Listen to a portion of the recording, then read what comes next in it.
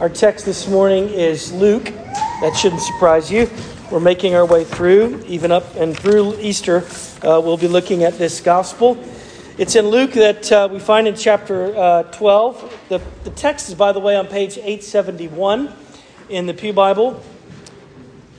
Pastor Matt and I didn't cover, when we both were preaching the same text last week, we didn't cover the final verses of chapter 11 going into chapter 12. But more or less, I'll encourage you to read them on your own. They're primarily an illustration of what we talked about last week, which is the peril of denying Jesus for who he says he actually is, and not following him and not enthroning him as Lord. That's particularly a problem for those who are of the religious, serious category, the Pharisees, the scribes that he refers to in their hypocrisy. And so he says, you listen, all at the beginning of chapter 12, all of that's going to be revealed. For them, for all of us, who we really are will be ultimately revealed. Our character, our life, our heart, it will all be revealed for what it truly is. Recall that Jesus is in the latter phase of his earthly ministry. He's making his way to the city of Jerusalem, but not to be enthroned as a political power or king, but that he might be enthroned on a cross. That he knows he is heading toward suffering. And he's going to, in these next chapters, we've already begun to see it. He's focused on the disciples, what he desires for them to encounter and grow in. That he's talked about prayer. He's talked about other elements of what it means to be a follower of Jesus. And that's where we find ourselves this day. We're grateful that we have a word from our Savior. We're grateful that we have a word from our King, the God-man, who brings us, if accompanied with the power and the work of God the Spirit, that we would be both confronted and we would be comforted all at the same time. That is entirely possible. I don't know about you, but sometimes I do get confused when I read God's Word, but I really get confused whenever I read the news, because it seems like there's always things that are shifting. What's to be trusted? What do we understand to be true? Right? Like there's things that's the standard wisdom of the day, and then lo and behold, 2 weeks later, it's a different narrative altogether. Where else could we see this illustrated except when it comes to nutrition and exercise? Right? Right? I mean, come on. It's like it keeps changing, you know. It used to be that eggs were bad for you. I'm glad that they stopped saying that. Not that I stopped eating eggs, but now I feel a little bit better about eating eggs and butter because that's supposedly good for you. And then there was this thing called coconut oil, right? Like, I don't like coconuts at all, but it's supposedly really good for you. Until about a couple of years ago when a professor at Harvard School of Public Health said that it's pure poison for you.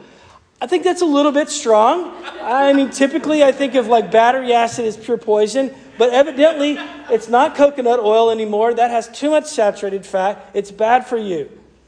Do you ever get the feeling that you'd love for them to just go ahead and come around, whoever they is, right? And just acknowledge what we all know to be true, that donuts and fries are good for you. Amen. Could we agree on something? Well, we're not here to gather around what they say. We're here today because we're gathered around what the eternal Word of God has said and continues to say as God reveals himself in his wisdom to us. Isaiah 40 says, "The grass withers, the flowers fade, but the word of our God stands forever." So in deference to that, would you please stand as we open it? Luke 12. We're going to read beginning in verse 4. Hear this. This is the word of God. "I tell you, my friends," this is Jesus speaking, "do not fear those who kill the body, and after that have nothing more that they can do. But I warn you whom to fear. Fear him whom after he has killed you has the authority to cast you into hell. Yes, I tell you, fear him. Are not 5 sparrows sold for 2 pennies? And not one of them is forgotten before God. Why, even the hairs on your head are all numbered. Fear not. You are of more value than many sparrows. And I tell you, everyone who acknowledges me before men, the Son of Man will acknowledge before the angels of God. But the one who denies me before men will be denied before the angels of God. And everyone who speaks a word against the Son of Man will be forgiven. But the one who blasphemes against the Holy Spirit will not be forgiven. And when they bring you before the synagogues and the rulers and authorities, do not be anxious about how you should defend yourself or what you should say, for the Holy Spirit will teach you in that very hour what you ought to say. Someone in the crowd said to him, "Teacher, tell my brother to divide the inheritance with me. But he said to him, man, who made me a judge or an arbitrator over you? And he said to them, take care and be on your guard against all covetousness, for one's life does not consist in the abundance of his possessions.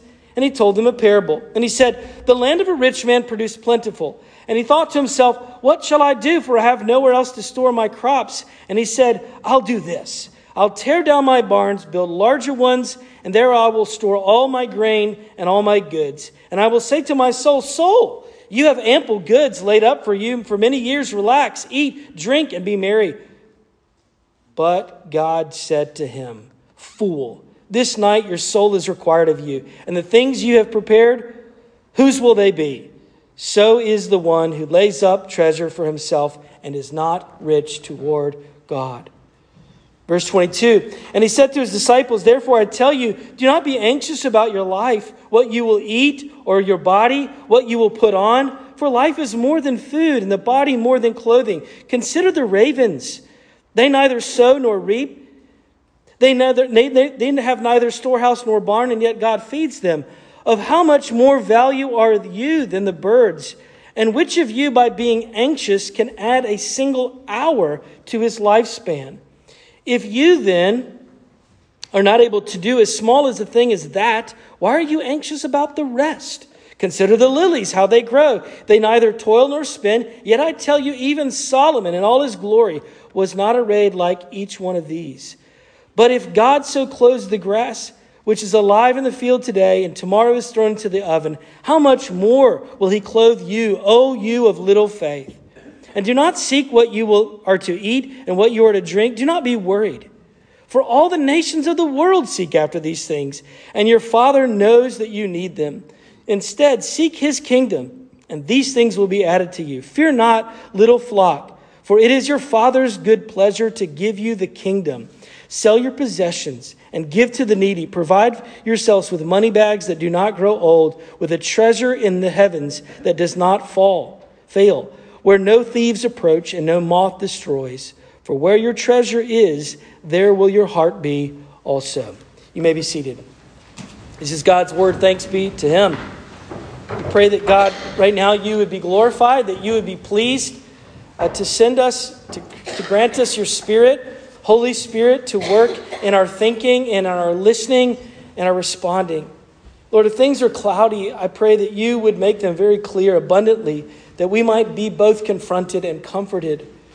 Lord, I pray that you would satisfy us right now, each person here, that you would both satisfy us and you would sanctify us by your truth. For Christ's sake we pray and ask. Amen. Life is more, just to echo Jesus' words, more than what you eat or when you drink. But some things really do go well together. I mean, fries and Coke, they go really well together. And someday we're going to find out that they were actually healthy for us. Okay, maybe not. But there are two things that Jesus refers to here that do go together real easy. And they're both not healthy. They're called greed and worry. Greed and worry. They do go together. You know, once I heard it put this way, I think it's a helpful way of capturing it. Worry is considered the emotional counterpart to greed. Worry is the emotional counterpart to greed. You see, greed says and thinks and feels and relates like this: you can never have enough. And worry is afraid that it will not have enough. We live in a society, we know this, we live in a culture that is nothing shy of neurotic when it comes to things of money and clothing and food and material possessions. I know that whoever they is, continues to put pressure, and we see this through various media channels, against things that are not good. We have pressure against racism. We have pressure against being overweight. We have pressure that presses in on all various forms of addiction and gambling and things of that nature, of sexual harassment. And that's all good. But there's not a whole lot of pressure against these very socially acceptable sins of materialism and worry. True? true. Instead, it's actually inverted as if we are to feed those things, that we should encourage, that we should be all the more concerned and more focused on the material. But Jesus begs to differ. Here's the 3 questions that are listed there in the order of service. What are we to do with worries? Where are we to store treasures? And then lastly, how are we to relate to God in view of all this? That's pretty straightforward. What should we do with worries? There's a lot spoken of here by way of anxiety or fear or worries. Jesus at various turns references these things. One of the things that we could do with worry, one of the ways that we could deal with it is to dissect it, to take it apart ever so slightly, even to dissect it and say what's behind it and what is it, where is it directed? We might fear death, right? That's mentioned by Jesus in verse 4. We might fear the approval and the praise and the opinion of other people. Jesus refers to that. That's real. That's in verse 8. We might even fear something with regard to our health or our possessions and wealth. And Jesus refers to that in verse 22. Could be a number of things. If we're honest, when we digest and we dissect our worry, we know that it has a way of revealing where our heart is, maybe what we love in our hearts and what we lack in our minds. Because there is something of poor thinking that Jesus is trying to address here. It's not merely a thinking thing, it's deeper than that. But there's something exposed by way of what we love and what we lack. What we love in our hearts and what we lack in our minds. Worry can show that we love things. Worry illustrates that we love things like control, or that we love the opinions of other people. But it has a way of pushing out the love and the control of God. Or at least our acceptance of it. God's always in control. What you love and what you treasure in your heart will always be revealed. If you really want to know what a person's priorities are, you don't ask them. They might tell you, that may or may not be accurate, but you just look at how they spend their time and their money. And then you might even find a way of digging even further into what really occupies their headspace at times that would constitute things like worry. Our thinking is lacking. Our minds at times, it might even be entirely counterintuitive to think this way. But Jesus is saying that feeding anxiety will not extend your days. This is an exercise in really studying the ridiculous nature of it. If you think to yourself, if I worry, because somebody has to have that job. Might as well be me. And it might as well be me about the rest of my story in life and my details. And God says, no. If you actually worry, not only are you not going to add a single day to your life, you may even suffer for less. You might even shorten your life. That's what he's referring to in verses 25 and verse 26. Let's read it again. Look there if you would.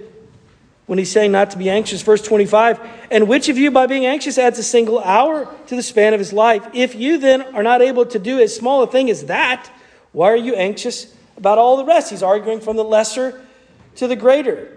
If you can't control small things, of course, control is always an illusion, but let's just assume that we think that we have some type of control over small things, and then you realize we don't, then why would you be concerned and worried about all the rest? And you might say, but I still need to understand. I need to just kind of look at all the angles and think about all the details and replay in my mind all of the ways that this could spin out and really give a careful attention to that. But you can't, and you won't. We won't. And you don't. You don't need to. You won't be satisfied even. Who's to say that you will be satisfied if you preoccupy your mind with all of those angles and all of those questions? Many people are afraid of flying. I'm not one of them. I have my own set of fears. Flying's not one of them. I fall asleep every time the plane takes off. Literally. It could be a 10 a.m. flight. And it's something about the movement of that plane that I get in the back and the hum of the noise in the cabin. I fall asleep every time.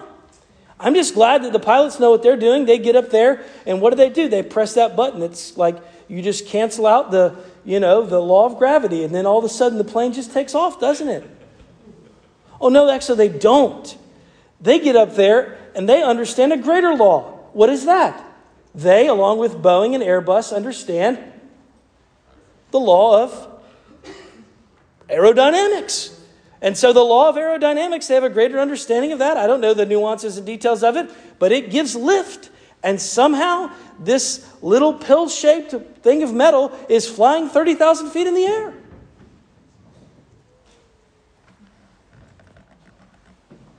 The greater law that's operating, by the way, just to kind of parse this out a little bit more, there has never been a time that being critical or analytical of all the bad things that could happen actually affected change.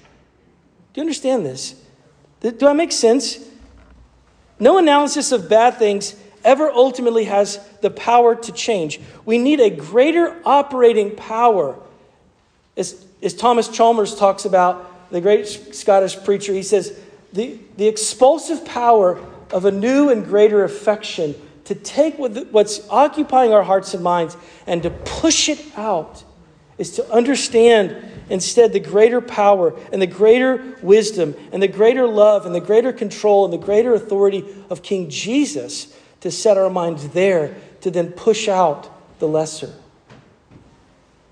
Worry can take a terrible toll on people's lives. That's true of all sin, whether it's anxiety or greed or lust, or the list goes on and on and on. They have a detrimental effect even to our own story and health. Of course, worry can take a terrible toll. Kent Hughes, one author, puts it this way: worriers feel the blow that never falls. They cry over things that they never lose. Worriers fear, worriers suffer, worriers sour and wither and twist. And worry is something that's common to us all. To others, I know that it can be a tremendous burden, an unwelcome and unwanted guest. So what are you to do? Well, there's many things. I think ultimately here, we should take and we should surrender it, all of our worries, to God. We're invited to do that very thing. One of the passages and it takes humility to even take that next step. But 1 Peter 5, a verse that I memorized long, long ago. Humble yourselves, therefore, under God's mighty right hand, that at the proper time he may exalt you, casting all of your anxieties upon him because he cares for you. That's where I can take them. That's where I can relinquish and deal with them. I'll say more about this in a moment when we talk about relating to God. Well, let me move on. A lot more can be said, and we'll come back to some of it in a moment about worry. Let's look now at this next question. Where should we store our treasures? First, let's talk about cookies. Does it seem like I'm hungry? I'm not, but, where do you store cookies? And let's not be confused with the normal place, the proverbial cookie jar. I'm talking about cookies that are on your computer. They seem to know more about you, right? They know there's this thing on your computer that stores and it knows how to feed you towards ads and opportunities and news stories and shopping. It's like they know me. It's like they have some kind of insight. These news stories just pop up that correspond with what I was just searching on an hour ago. Like, that's interesting. I don't know why this week I got the story of how to prepare for nuclear war. I also got one that says how to prepare for retirement. Evidently, these cookies know that I'm in my 40s and I'm not well prepared for retirement. But evidently, all of a sudden it pops up, Troy, your net worth calculator. Okay. I don't even know exactly what that entails. It has something to do with assets. It has something to do with debts and liabilities. I'm not really a finance guy, but let's just consider here for a moment. Jesus says, if you want to do something by way of inventory to ask if you're prepared for nuclear apocalypse, maybe not that, maybe not even retirement, what's your spiritual net worth?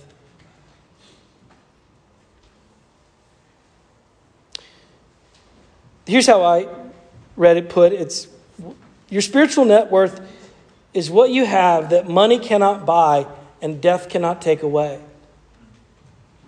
What's your spiritual net worth? It's what money cannot buy and death cannot take away. And then Jesus says, okay, now I want you to travel with me over here and let's take a look at this guy's life. Let's look at this parable here of this guy who, by every definition that we can imagine, is successful. I mean, by any modern or even a definition of their day, is entirely successful. I mean, look at this guy's life. He is secure. He has so much. If you start the parable starts there when he says in verse 16, the parable of the land of a man who's so rich, he had so much, he looks at all of his crops and he says, what else can I do? I've got so much. Let me just tear down my barns and build bigger ones. This is a guy who's retiring in his 40s. Man, this is desirable. I mean, I like the sound of this. Small problem. As he delighted in this, as he kicked up his feet, as he began to enjoy probably the envy of the friends around him, he dies. I don't know, maybe it's a stroke or a heart attack or just some accident. It shouldn't surprise us, of course, because life is very short and it's but a breath. But there's another problem, because then Jesus says, well, let me just go ahead and write his obituary. In fact, let me just go ahead and tell you what his epitaph says. You fool. But he sounded so wise. What? I don't understand. Now, to be clear, there is nothing wrong with money. There's nothing wrong with personal property. The Bible doesn't speak against either of those things. The problem is, 1 Timothy 6 is, it is the love of money that is the root of all kinds of evil. It's all about our attitude towards money. Over half the parables in the New Testament, Jesus uses money as a point of reference in it.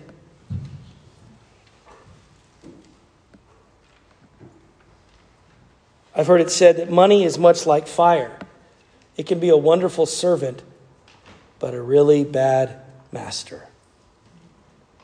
It's pretty humbling. You know, when I was in Bangladesh last month, I saw people so impoverished. The gentleman that heard me preach the gospel, who's a Muslim, Manan, he has a small tea shop. And the way that he heats the water in his tea shop is by taking cow manure and he dries it out. And that's the source of fuel that he uses to heat up the water. Meanwhile, in America, we're complaining about the price of home oil heating cost. It's kind of humbling. It is very humbling to contemplate how much we have. When I got done preaching, one of them asked me, how much do you make every year? Obviously, they don't know Americans because we don't talk about that kind of thing. I almost said, well, my typical answer is what my children always, my children ask me about how much something costs or how much I make. I say, enough. To him, I almost said more than enough. And he probably would have been like, well, I'm ready to share, you know. You ready to share? It's about our attitude and our posture towards money. There's a reason that the Bible says, that uses this phrase, and we ought to press ourselves to consider it. The Bible makes reference, and we're all rich, by the way, by any stretch of the imagination or standards globally. But the Bible says this, the deceitfulness of riches. Do you know what that means? Well, I'm discovering time and time again, because the Bible has a way of just peering right into that problem, the deceitfulness of riches, because riches at times deceive us into thinking that money can buy things like safety and security, joy and happiness. It will provide for us freedom, that if I have money, then I'll have acceptance, then I will be able to gain the respect of other people.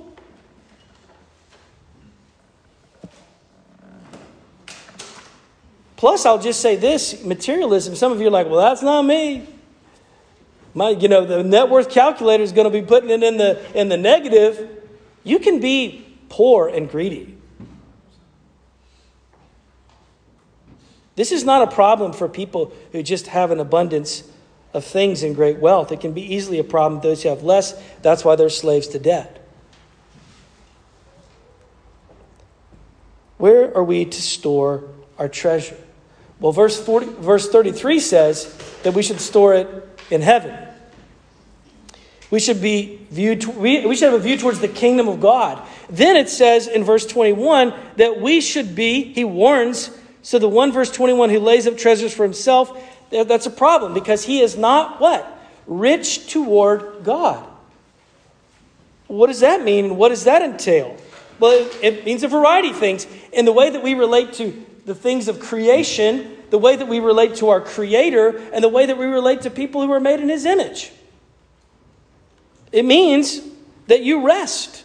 For one, to be rich towards God means that you rest.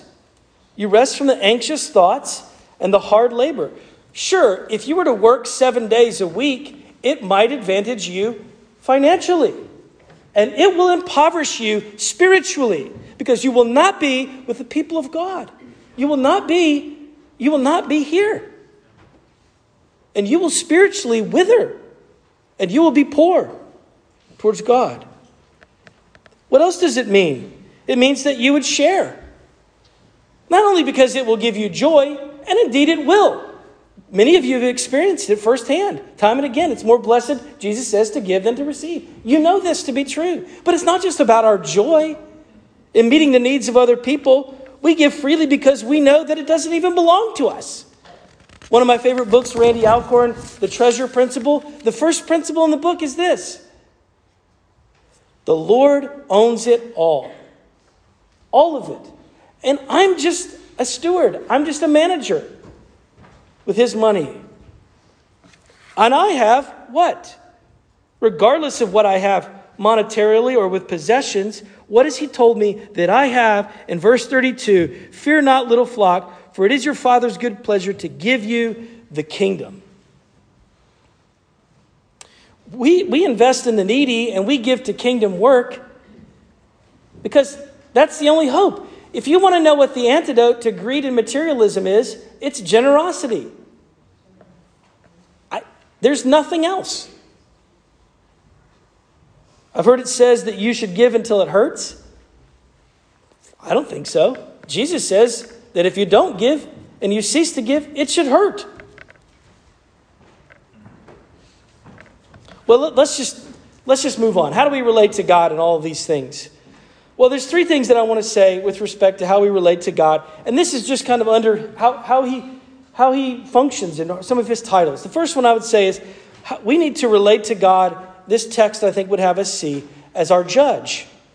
That is true with the person and work of Jesus. I mean, we have to grapple with the words and deeds of Jesus. They convey something. They challenge something. They confront us in our lives.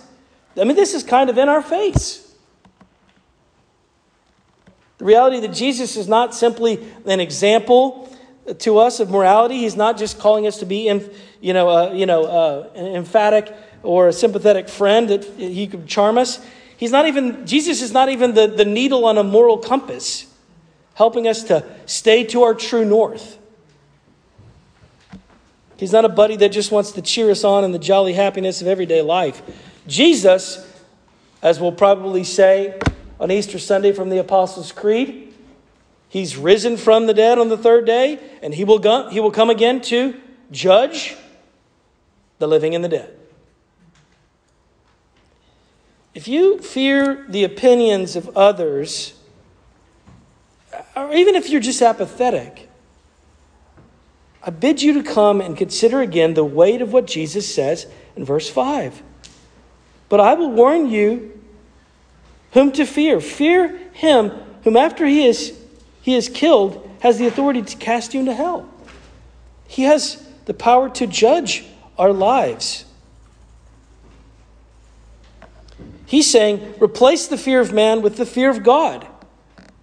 Or as one author I read put it best, if you fear God, you can either fear God or you'll fear everything. If you don't fear God, then you will fear anything or anyone. But if you have the fear of God in your life, then you won't fear those other things.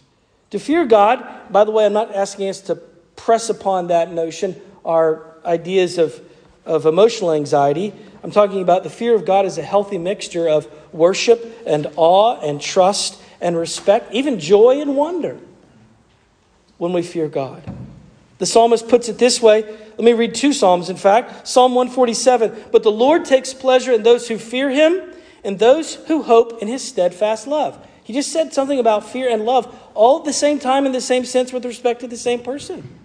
The next psalmist writes in 130, "But with you," Psalm 130 verse 4, "but with you there is forgiveness, therefore you are feared." We fear God and we take hope in his steadfast love and his great power. So we relate to him as judge in respect to these things concerning materialism and fear. The second thing is we relate to God as our Father. Not only that, but a very generous Father. God the Son here is highlighting for us the very character of God, under whose care and whose custody we live and operate. There are a few truths here. Look again, verse 6. And then he says the same thing. He echoes it in verse 24.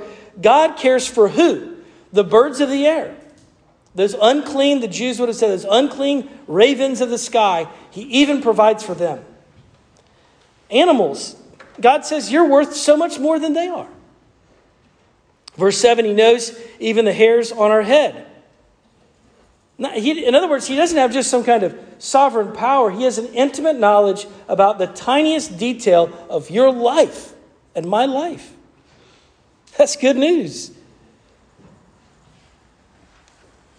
Verse 27 and verse 28.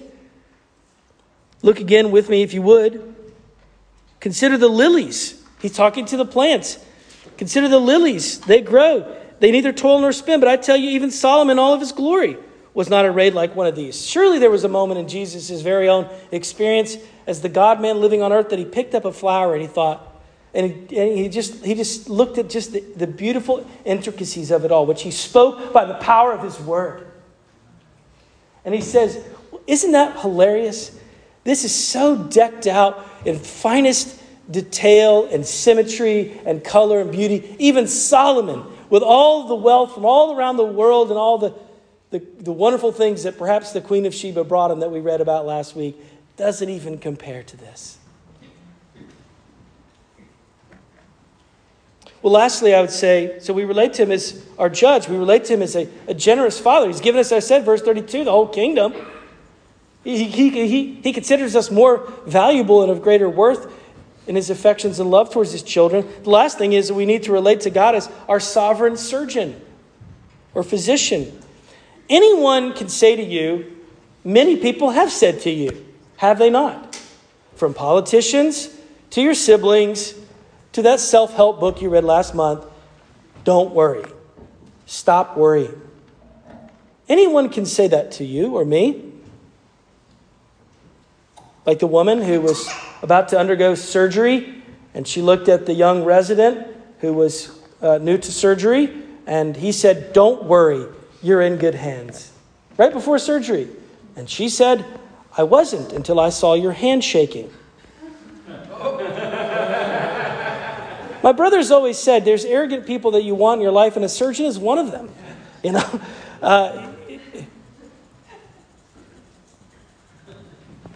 It doesn't matter what he says. A good physician, though, anyone can say, don't worry, but it's only God the Father, God the Son, and God the Holy Spirit who comes with the authority and the control to say, don't worry about your life and your possessions.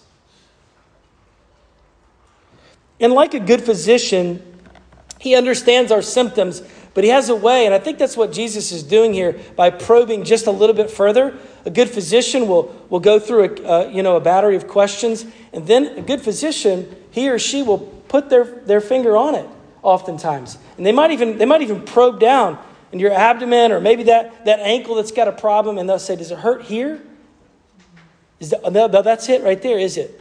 Does it hurt here?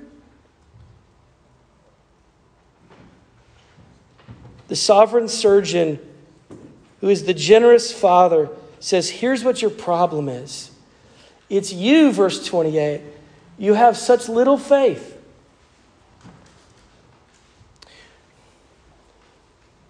Now, I would be discouraged, but I'm so glad that whether you have a small faith, a little faith, or a great faith, they both have the same Savior.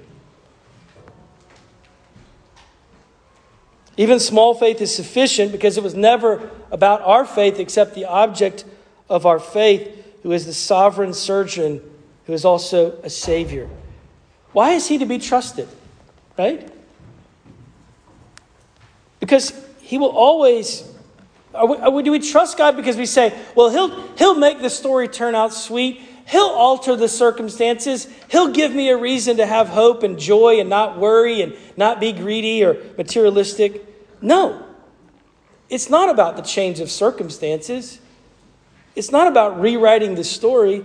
No. Even if everything falls apart, even if we find ourselves entrenched and enslaved to fear and materialism and our love of control, the generous Father, this is why we trust him. Because he says this to us so clearly in Romans 8.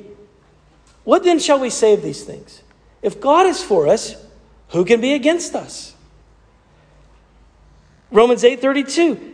He who did not spare his own son, but gave him up for us all, how will he not also with him graciously give us all things? He's so generous. So to summarize, how to relate to him? Well, as our judge, as our father, as our physician. Don't worry. Don't love money. Fear God and love God. For where your treasure is, there your heart will be also. I don't know what else to say. Let's ask for his help. Father, before we come to your table, for which we're very grateful, we thank you for your word. We know that, Father, in trials and troubles and in temptation, it would be better if you were to teach us more about treasuring Christ. Would you please forgive us our sins, the times and ways that we've been living as if you don't care, as if you're not in control, as if there won't be any judgment day, as if you're not generous. Forgive us. Have mercy. Please, Lord, minister to those who face the very heavy burden at times, even the anguish of emotional and mental anxiety. I pray that you would minister, that you would deliver them, that you would send your ministering spirits, your angels, to them. I pray that your word would be rich and sweet. I pray that you would help us all to feel even the weight of what we've read concerning materialism, that it would even bring change. Would you forgive us, Lord, from worshiping material goods? Our unbelief has gotten us in trouble. We've even been deceived multiple times over by riches. Lord, I pray that you'd help us to relate to you as our final judge, our generous Father, and our sovereign physician. Help us, please, to be like sheep who draw near to the shepherd and hear your voice and follow you. Lord, I thank you so much for answered prayer. Thank you, God, for answered prayer as it pertains to this pandemic, towards lives and details and stories and people that needed hope, people that needed healing. You've answered. Lord, we stand right now and we remember our brothers and sisters who are facing all various forms of persecution. We think of those who live in the weight of war, and we pray especially that you would have mercy and bring peace to Ukraine.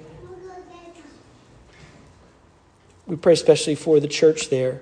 We pray for the church in our own community, Lord, for other churches that herald the good news of the gospel, for New Hope, for North River, for South Shore Baptist, for First Baptist in Weymouth, even here, the Lutheran Church of the Cross. We pray for each of these churches.